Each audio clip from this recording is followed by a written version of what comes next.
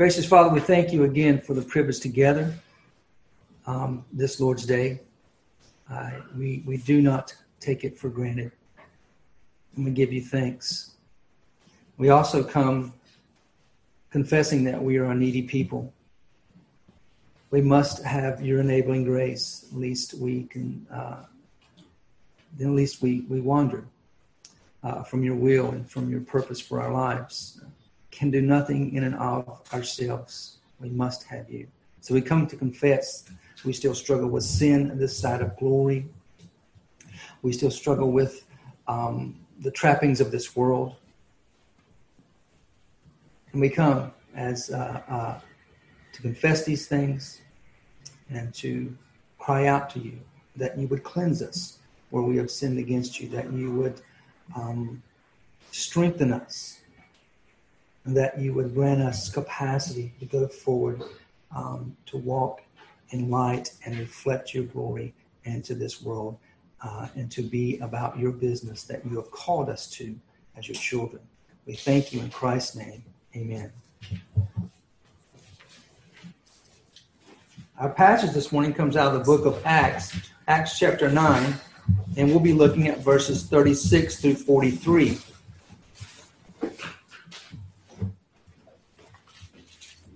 Acts chapter 9, verses 36 through 43. If you'll join me there, beginning in verse 36, it says, "Now in Joppa there was a disciple named Tabitha, which translated in Greek is called Dorcas. This woman was abounding with deeds of kindness and charity, which she continually did. And it happened at that time that she fell sick and died. And when they had washed her body, they laid her in an upper room. Since Lydda was near Joppa, the disciple, having heard that Peter was there, sent 2 men to him, imploring him, 'Do not delay and come to us.' So Peter arose and went with them. When he arrived, they brought him into the upper room, and all the widows stood beside him, weeping and showing all the tunics and garments that Dorcas used to make while she was with them. But Peter sent them all out and knelt down and prayed. And turning to the body, he said, 'Tabitha, arise.' And she opened her eyes, and when she saw Peter, she sat up. And he gave her his hand and raised her up, and calling the saints and the widows, he presented her alive. And it became known all over Joppa, and many believed in the Lord. And Peter stayed many days in Joppa with a tanner named Simon." Now, as we come to this portion of Scripture in the chapter 9 of the book of Acts, remember, we're looking at the development of Peter's ministry as an apostle of Jesus Christ. And now he was settled there as the little rock there in Jerusalem. And now he begins to take up a more personal, one-on-one at times, evangelistic, church-strengthening, disciple-making ministry that runs across the region. Now he's in Judea here in Lydda, and he's going to Joppa, the coastal town of Joppa. That's where we'll find him. We'll pick him up in these few verses. But along the way, he's ministering to all the churches in that region. And we find him actually, eventually he'll cross the Roman Empire and minister primarily to Jewish communities that have come to faith in Jesus Christ. And remember, Peter's going to be the key to really extending the gospel into the Gentile world. So here, when we look at Peter and we think of the book of Acts, it can be divvied up in a number of ways. But one way is taking the first 12 chapters, and often that's been called the Acts of Peter.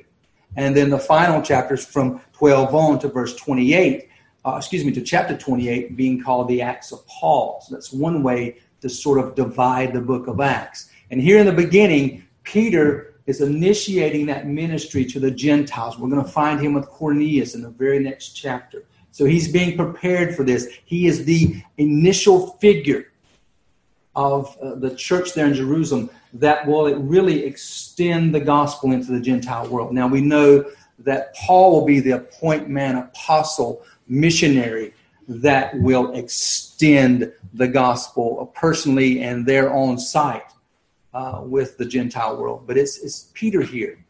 And we're seeing him in that initial phase as he begins to minister to the Jewish communities in Gentile regions beyond Jerusalem.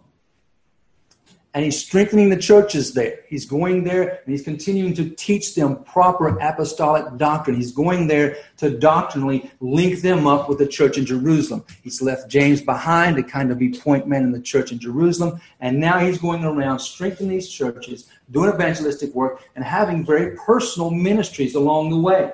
And that was a reminder to us. And here, we're going to see him in two very personal ministries. First, his healing there of Aeneas, and now the resurrection of Dorcas.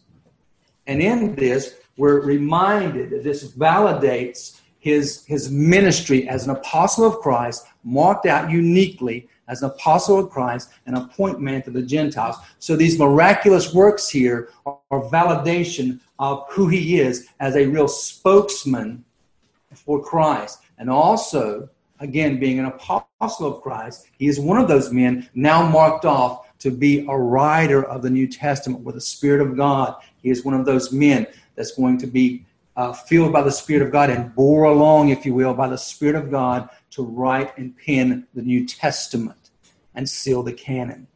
So the miracle acts here that we see him involved in are also a validation of that ministry. He's an apostle of Christ. And so this marks him off as a spokesman for Christ. And here we find him in Lydda, but two men are going to send for him in Joppa, and we're going to find him ministering there in Joppa. But first, I want you to look with me there in verses 36 and 37 and note the selfless disciple.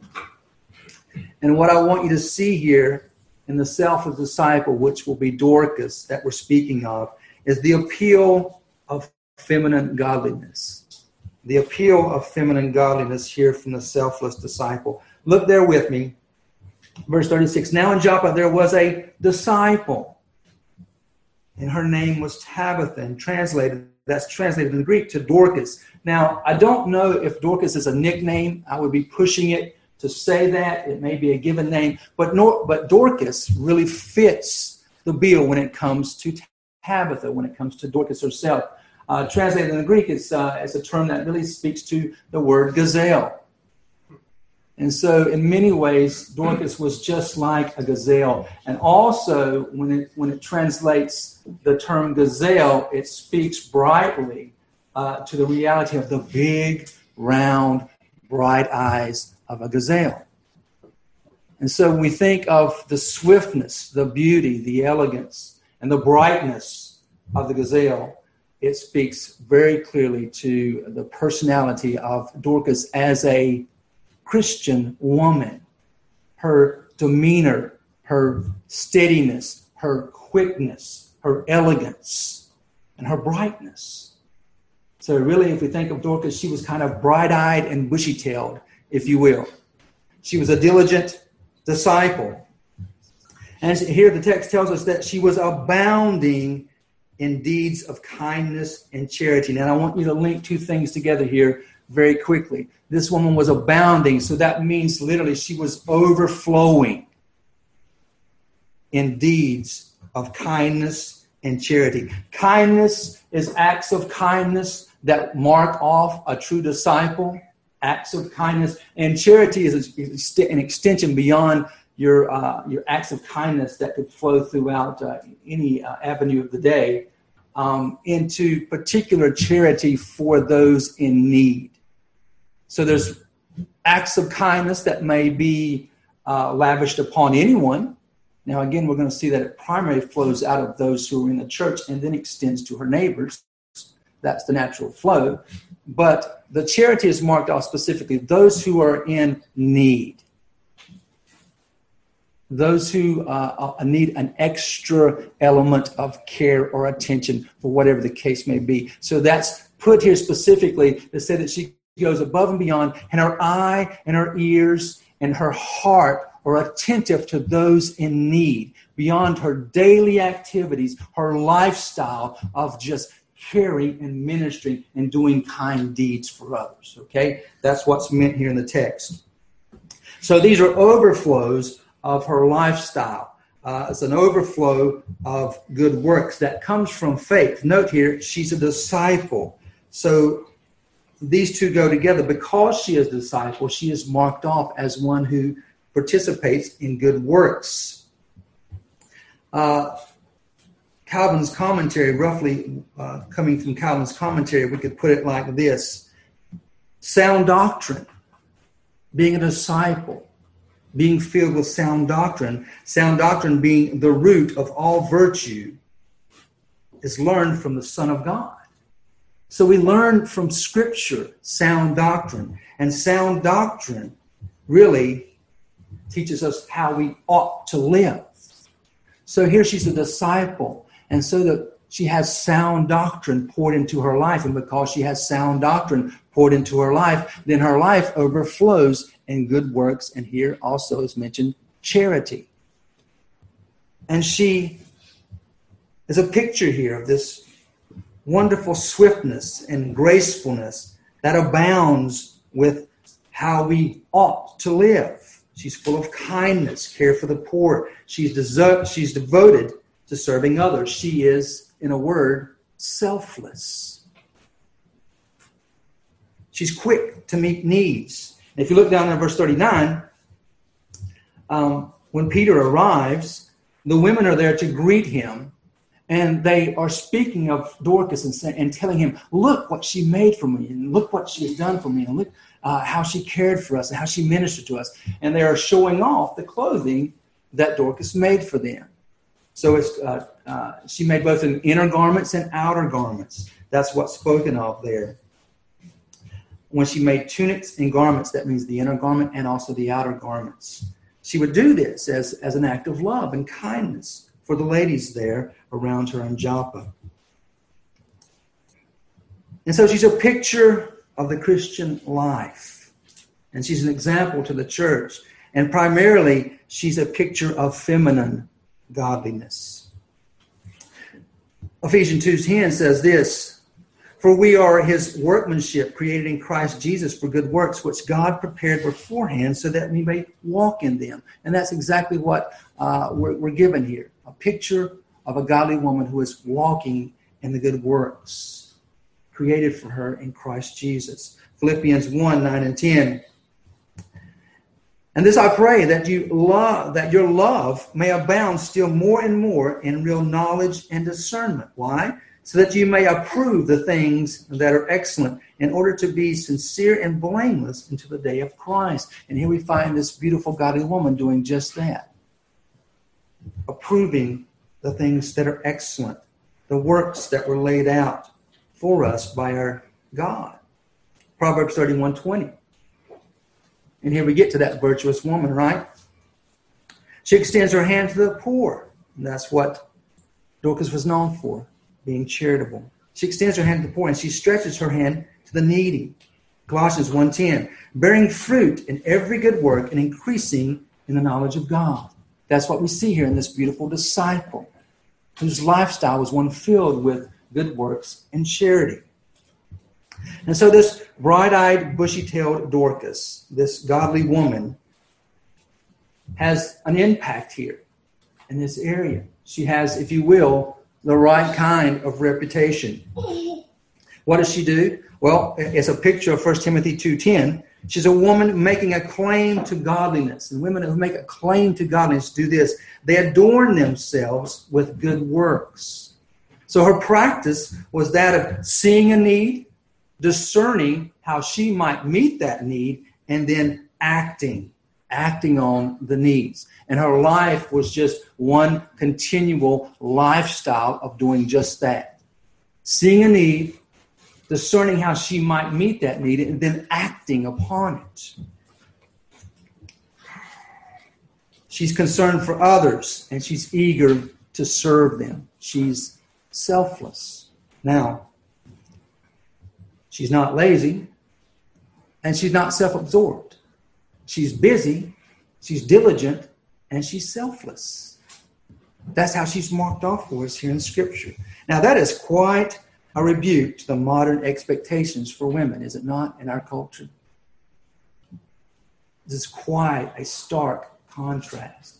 What we see here is a picture of feminine appeal. What we get in our culture is the expectation for young ladies to be obsessed with themselves. Not selfless, but selfish. Be obsessed with yourself. Make demands, and in every readily situation, behave like men. But that's not what we find in Dorcas. And so how were such women developed? Well, again, it's sound doctrine. Sound doctrine has molded and shaped Dorcas to be who she is. Note that, again, it's her church family where she is primarily ministering. Now, again, it flows out. It comes from God. It comes from sound doctrine. It has its primary base within the body of Christ, particularly those whom she is around as a visible body of Christ there in Joppa. But then it also extends out to our neighbors. It extends out to the world. It extends out to those who are needy outside the church family. So it has a ripple effect, but it has a systematic approach. And Dorcas works within that element, within that dynamic. And she works faithfully and she works diligently.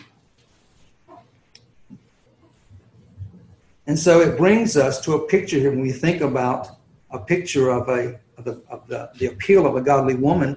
Well, it brings us to Timothy, certainly, but also 1 Peter. What about 1 Peter chapter 3, verses 3 through 4? Your adornment must not be merely external, braided hair and wearing gold jewelry and putting on dresses. But let it be the hidden person of the heart with the imperishable quality of a gentle, quiet spirit, which is precious in the sight of God. Now, let me just say this up front. There have been all kinds of legalistic, ungodly notions attached to the words in this verse. Okay? Dear ladies, don't be bound by some kind of foolish, ungodly legalism. This is not saying that you can't adorn yourself with some exterior items. It's not saying that at all. Here is an issue of the heart.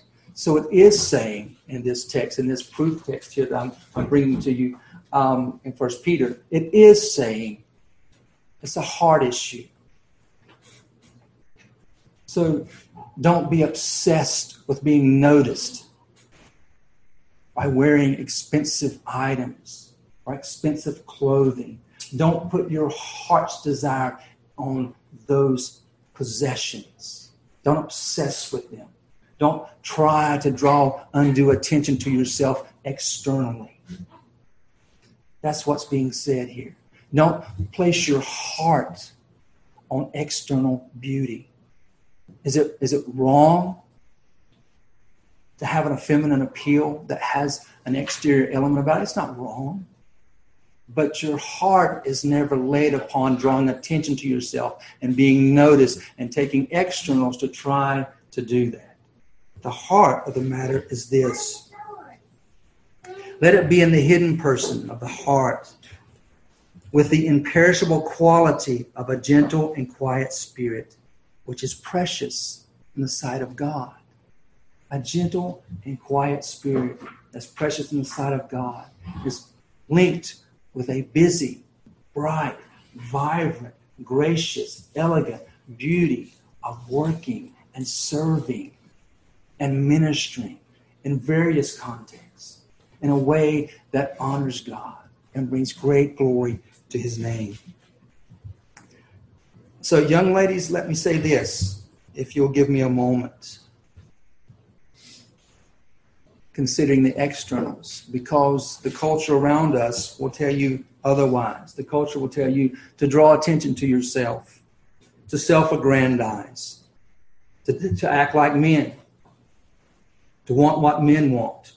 The scripture says there is great joy in the God-given desires that you have. that belong to you because God has given to you. Desires like showing love and compassion in a tender, feminine way. Like nurturing in a tender, feminine way that's unique to your elegance as a woman and a young woman. And like meeting needs that we see here from Dorcas, which is given to you by God and is unique to you as a young woman.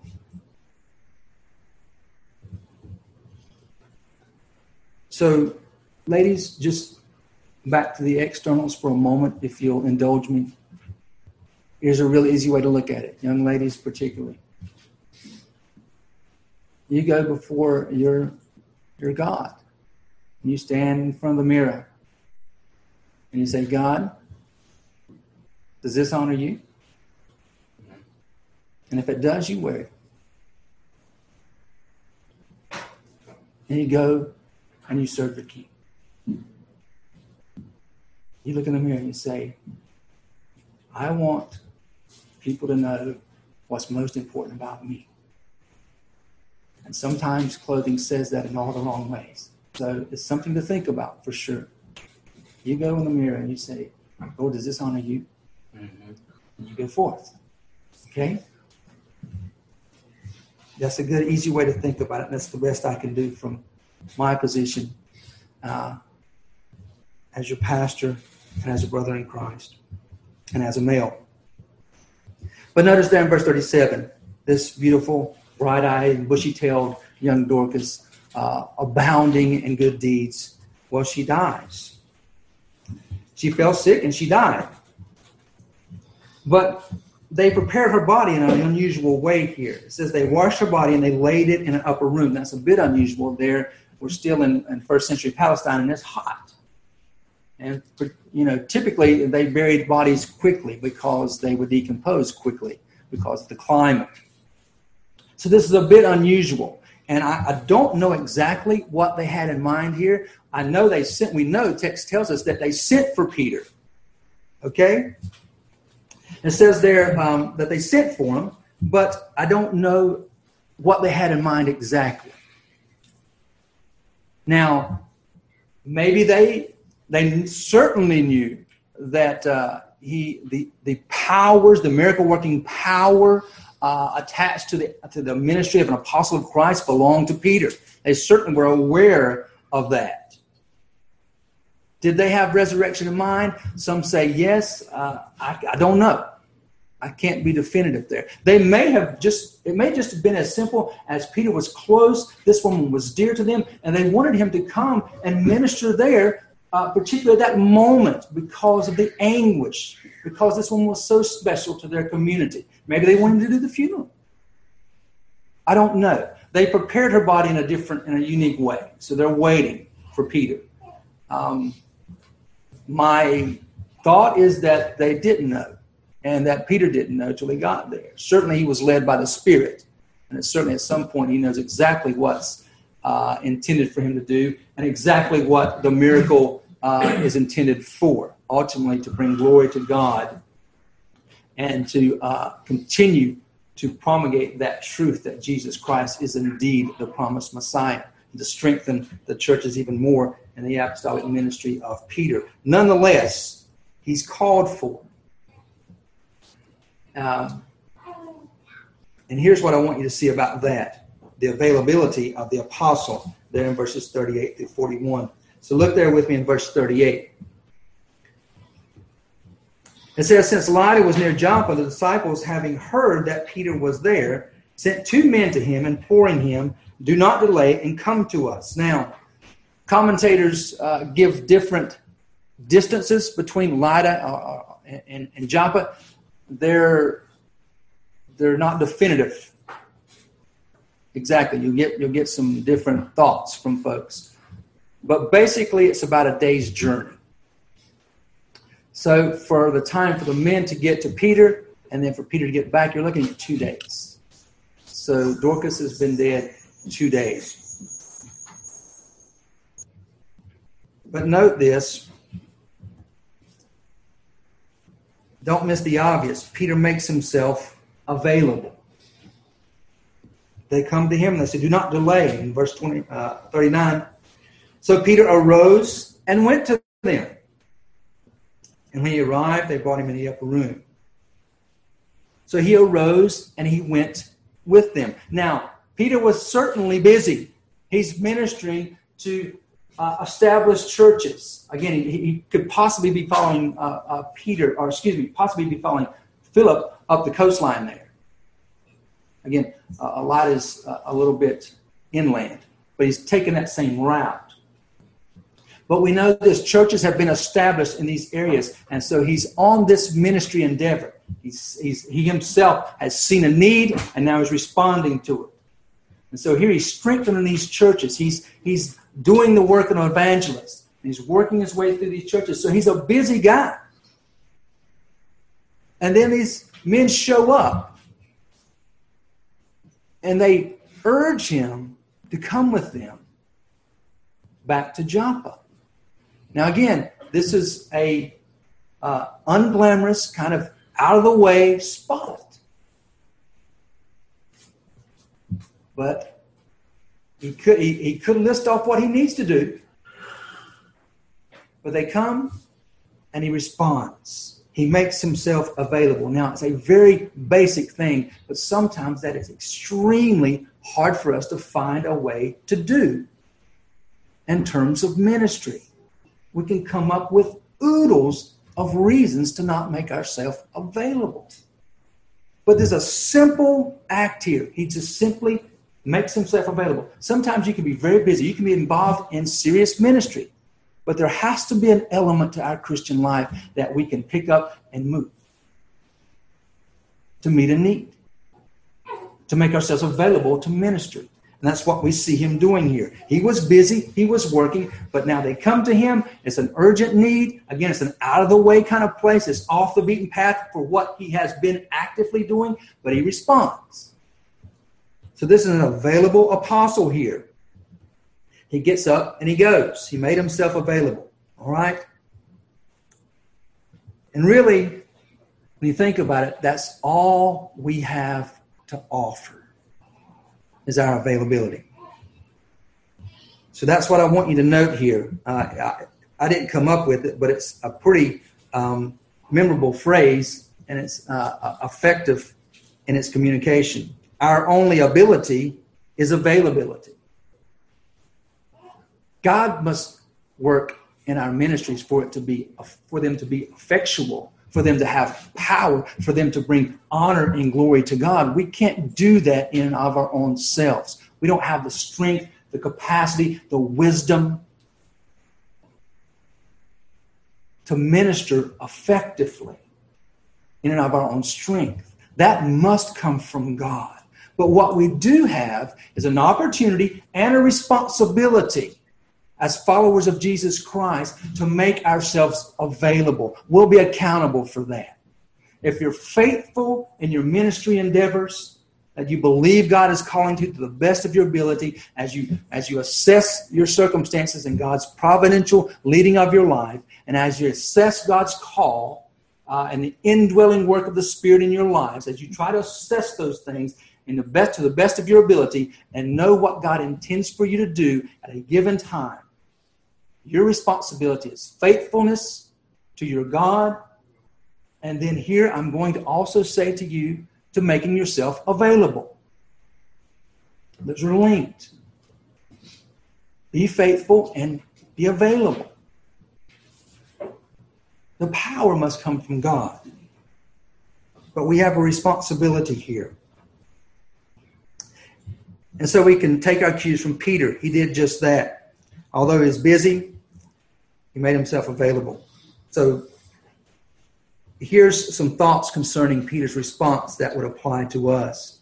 Some simple thoughts in terms of what God is calling you to do. As we're praying, as you're praying for God to direct you specifically to what he would have you to do. How would have you to minister in your particular context at this particular time. Well, be ready. Be ready when he calls. And if something hinders you, if there's something that's hindering you, if you have life built up if you have stuff in the way, here's a real simple encouragement for you. Remove them. Get them out of the way. If you have plans, if you have circumstances, if you have issues that are hindering you from what you believe God is calling you to do, if you just can't get to it, there's stuff in the way, remove it. Remove it. So this is an element of Christian prioritizing, is what we see here. He made himself available. So prioritize your life in that manner, in like manner. Check your priorities. And be sensitive to ministry opportunities. So a real easy one, don't look for the most glamorous. You gotta check your ego. This is not about us. This is about what God intends to do in our lives to bring him most glory. And sometimes it may not be what seems the most glamorous. It may not be the easiest. So check these things and be sensitive to the opportunities. Submit your will to the indwelling Spirit. And be faithful. Make yourself available and be faithful and trust God for the work. Now let's look at verse 39 here as we pick up with Peter again as he shows up there in Joppa. And so he rose and he went with them, and he arrived there and they brought him to the upper room. And again, all the widows were there, and they were standing beside him, and they were weeping, and they were showing all the tunics and all the garments that Dorcas used to make while she was with him. So they were kind of, it was almost like a display. Look what she did for us. Look how she cared for us. Look how she ministered to us. Look at the heart of this woman. So they're kind of trying to find a way to tangibly show Peter what Dorcas was like. So they're describing Dorcas to him. They're describing the attributes and the appeal of the femininity of a godly woman here to Peter. And so he can get the tangible aspect of what this woman meant to them. And certainly, at some point, the Spirit of God is making it very clear to Peter that a miraculous work is to take place in this area. He is to be the instrument through which God will raise Dorcas from the dead. And so they're showing all these things to him. And then we find in verse 40, Peter sends them all away. So I'm sure this was heartwarming and joyous to some degree. And there were lots of smiles in the room. And they were the kind of conversations that were tend towards memories. And there was this appreciation for God's work in Dorcas's life among them. And so this was a sweet, bittersweet sort of conversation. And then you see the servants set in verse 40. And he just sends them out. He sends them all away. And all of a sudden, the hush of holiness rests upon the room because something supernatural only God can bring about and reverent is going to take place. And he sends them away. And you can just sort of feel the heaviness of the air where holiness starts to set in. Reverence and fear starts to set in. The fear of God, the healthy reverence of God. Kind of the skin starts to kind of bubble up there. And the hairs kind of rise up on the back of the neck and they just ease out. Something's about to take place. And then note, Peter, what does he do next?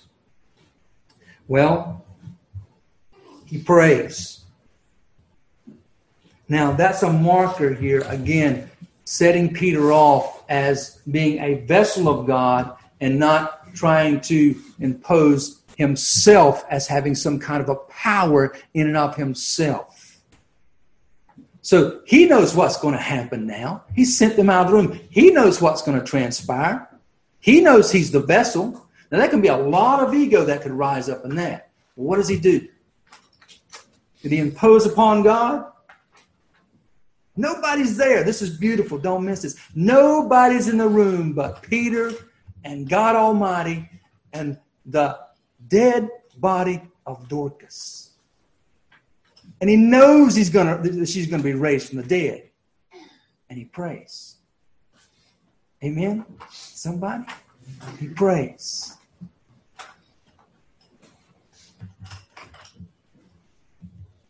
Do not, dear brother and sister, do not presume upon your God. Do not. He prays. And we don't know what he prays exactly in terms of what words he spoke. That's not given to us, but I would love to know. But I guarantee you this, it was solemn and it was humbling. But he prays. And then he says, Tabitha, arise. And that's very reminiscent of what Jesus spoke in Mark chapter 5, verse 41, when he said Talitha, which means little girl. Cum, Talitha cum, little girl, arise. And so Peter speaks very similar in what he says to mark himself off as one who is pointing to Christ in this miracle. So again, he's removing himself from anything that has to do with the miracle power. He's a mere vessel. And so he speaks as his king has spoken prior when Jesus resurrected the little girl from the dead. He speaks very similar words here. He's saying that in the last arise or get up is the very same language. And so he's pointing to Christ in this miracle. He's not operating in and of his own strength. He's operating in God's power. And that's kind of marked off intentionally by what he says. And so for us, here's an easy way to kind of hold on to that as we think about all our ministry as it spills out in life and our responsibility and opportunity and accountability before God. It works like this. Our availability and God's power. That's how you minister. You make yourself available. That's really all you have. And then you trust in God's power to use you for his glory. Our availability, his power. That's what we see in this circumstance with Peter as he's a vessel used by God to bring Dorcas back to life, to raise her from the dead. Ephesians 3:7, Paul puts it like this concerning his ministry. Paul says this, I was made a minister according to the gift of God's grace, which was given to me according to the working of his power. And that stands true for all of us. That stands true for Peter in this very unique circumstance here as an apostle of Christ who is used to work miracle power, validating him and pointing to the reality of Jesus Christ as the promised Messiah. But it extends out. This extends out. The principle extends out to all Christians everywhere and all generations. All of us have this accountability to our availability before God and then resting in his power to use us as he pleases for his glory. So as Paul understands that he was marked off for his ministry and equipped and gifted by the power of God that's working in us, the same is true for all disciples everywhere. We are marked off as ministers according to the power of God that is working within us. And so we see there in verse 41 that as he calls to her, Tabitha, arise, she wakes up. She opens her eyes and she sits up. And there in verse 41 it says, he gave her his hand and he raised her up. And then he calls in the saints and the widows and he presents her alive. And what did they do? Well, what else could they do? They marveled and rejoiced at this miracle. But then I want you to see the fruitful Hebrew, lastly. The fruitful Hebrew, there in verses 42 and 43. And unsurprisingly, Verse 42 tells us it became known all over Joppa. All you think, really. So God raises this woman from the dead. It's been dead 2 days, and people hear about it. Word gets out. Shocker. It's all over the place. And it's a spark. It's a spark to what? It becomes known all over Joppa, and then many believe in the Lord. Now, the miracle here, note this, the miracle was another confirming sign proving to the world that the gospel of Jesus Christ is true. That's the point of the miracle. This is another sign, another apostolic sign pointing to the entire planet. All who will read this text in every generation and every corner on the earth until Christ returns will see this and understand this is marked off here as a sign in the apostolic ministry of Peter that screams to the entire world the gospel of Jesus Christ is true. He is the promised Messiah. And right there in that context, in verse 42, Scripture tells us that many believed in the Lord. So Peter comes to this unglamorous ministry context, and the gospel explodes right there in Joppa. You make yourself available to where you believe God is calling you to the best of your ability, and you trust God for the work. So God determines the effectiveness of the ministry, right? But be available, trust the Lord, and be faithful. And God alone has the power to multiply your ministry. I mean, we could preach till our tongues cleave to the tops of our mouths and we drop over from exhaustion, and not a soul be saved, least God Almighty does the work. Amen. So be faithful and be available and trust God to multiply the ministry. You can't do that. You don't have capacity to do that. And if you're like me, if you start to even think that, maybe I wasn't too bad, then you're in trouble. Let this humble you and remind you and encourage you. God must do the work. You be faithful and trust Him to multiply the ministry. 2 Corinthians 12:9 says this, and this is Christ speaking, particularly into Paul's ministry here, and he says, that being Christ, my grace is sufficient to you, for power is perfected in weakness. When we are weak, Christ is strong within us. So let me use this as an encouragement here.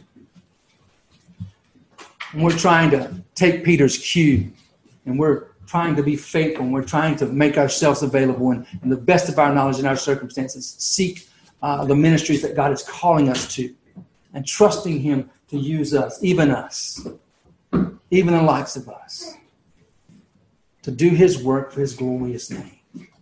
When it gets hard, when you're praying and it feels like, it's not even barely reaching the ceiling, it's just not getting anywhere, and you don't understand, it feel like you're waiting, there's uncertainty, there's doubt, the path continues to come up with seemingly barrier after barrier, and it's hard path. When it's difficult, and there's uncertainty, there's fear, there's doubt, understand, all of this is part of building you and strengthening you for what God is calling you to do. So remain faithful in those endeavors.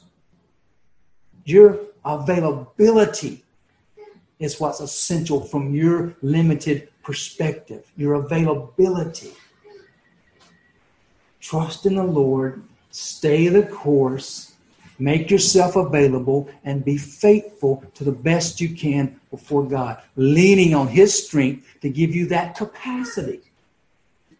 And then minister like Dorcas ministered.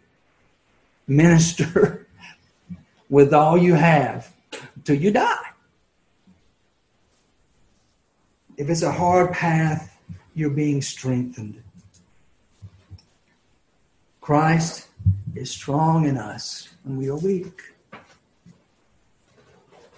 We're not going to mold ourselves into some ministering dynamo.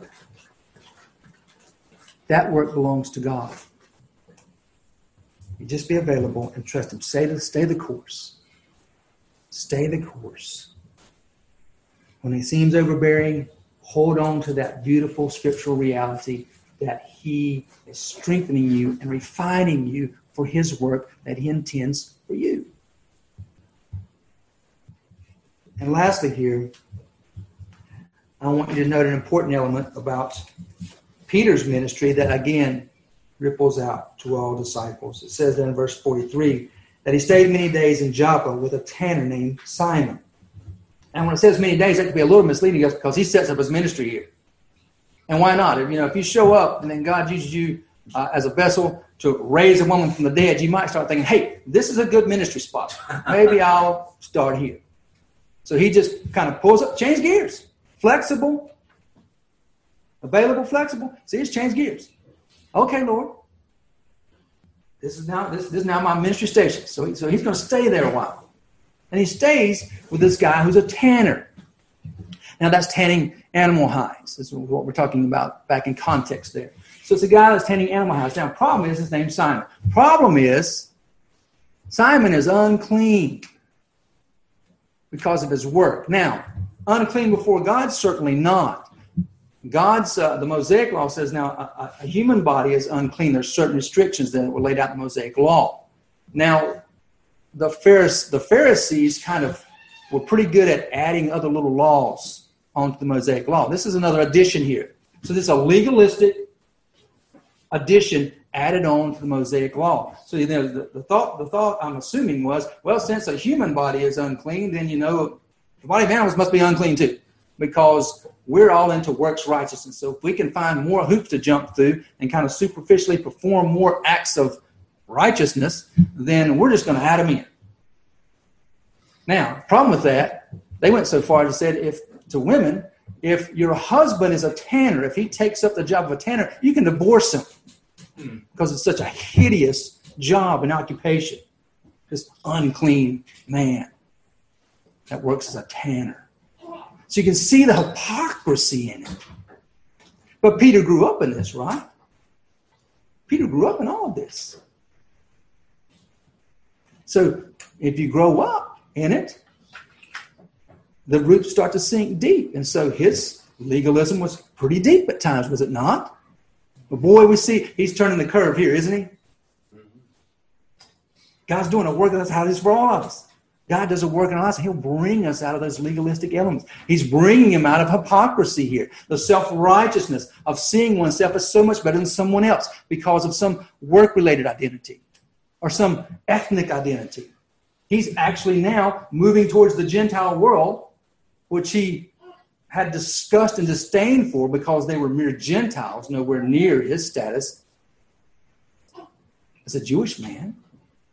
He's already moved into Samaria, those hated, awful half-breed Samaritans, and began to minister there.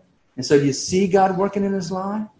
And now, of all places in Joppa, where he's going to set up headquarters, God brings him to the tanner's house. So this guy's unclean, according to the additions to the Mosaic Law, which Peter was being graciously worked out of by his God here. So this is purposeful, and it's important for us. Why? Because this liberalism and legalism and hypocrisy and hanging on to external religious rituals can sometimes trip us up also, right? We have the same sort of problems. Just a different dynamic, a different context. We have the same issues. We get bound by legalism. And legalism will just kill a church.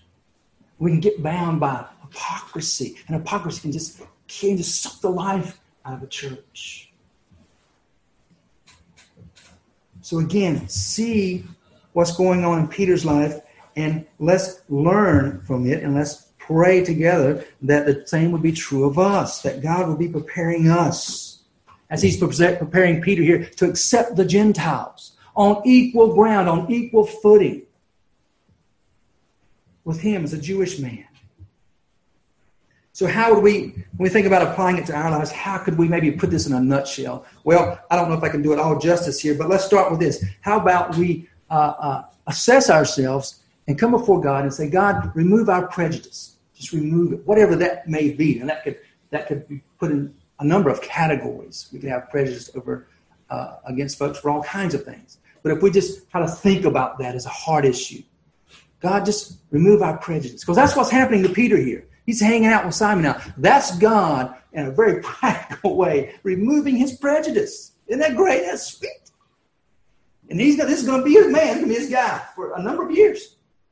Right there. He's just living with it. Mm-hmm. That'll do it. Mm-hmm. So God, remove our prejudice.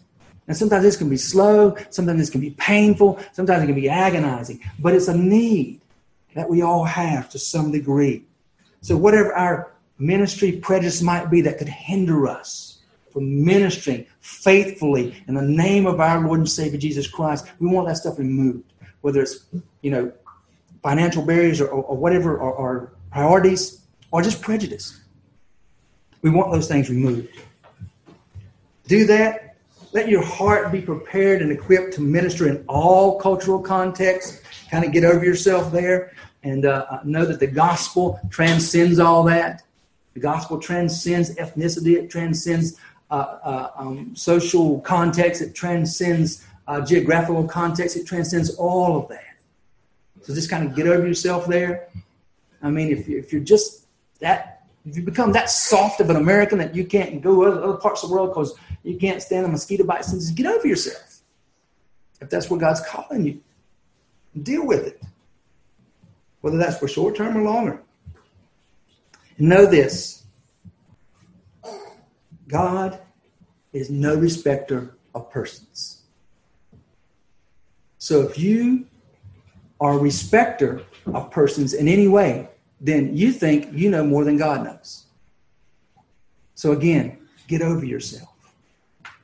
God's no respecter of persons. We must seek his heart to remove our prejudice that we might minister freely and sweetly in his name wherever he calls us to. So take your cue from Peter and trust the Lord to do the same in your life that we see him doing in Peter's here. Let's pray together. Gracious Father, we thank you for this text that you have laid out for us this morning. We ask that you would take it and that you would knit it into the very depths of our soul, that you would minister it sweetly into the very affections of our hearts, that we might know you more fully, that we might worship you well, that we might hide ourselves in you and treasure you, and that we might make ourselves available for what you are calling us to do in any given context. Thank you for the sweet picture of Dorcas that you give us to remind us once again of the glory of the appeal of feminine godliness that you lavish upon us throughout your word, that we may hold it rightly in a context that is so abusive to women, a context that our immediate context, our current cultural climate that is tugging at young women to act like men, to pull them away from all of the intuitions that you knit so sweetly in them as women. And we look back and wonder, why are young ladies so miserable in our culture?